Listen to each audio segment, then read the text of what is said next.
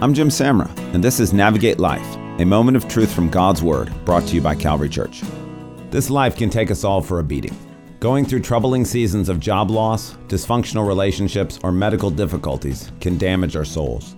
In these trying seasons, however, there is great hope to be found in the Lord. In Psalm 23, God promises to restore our soul. God doesn't just fix the circumstances that trouble us. He repairs the damage that has been done. If you've experienced the devastation of a severe illness, know that God won't just say, "Come on, get on with it, you're better now." He promises to walk alongside you and gently restore your soul.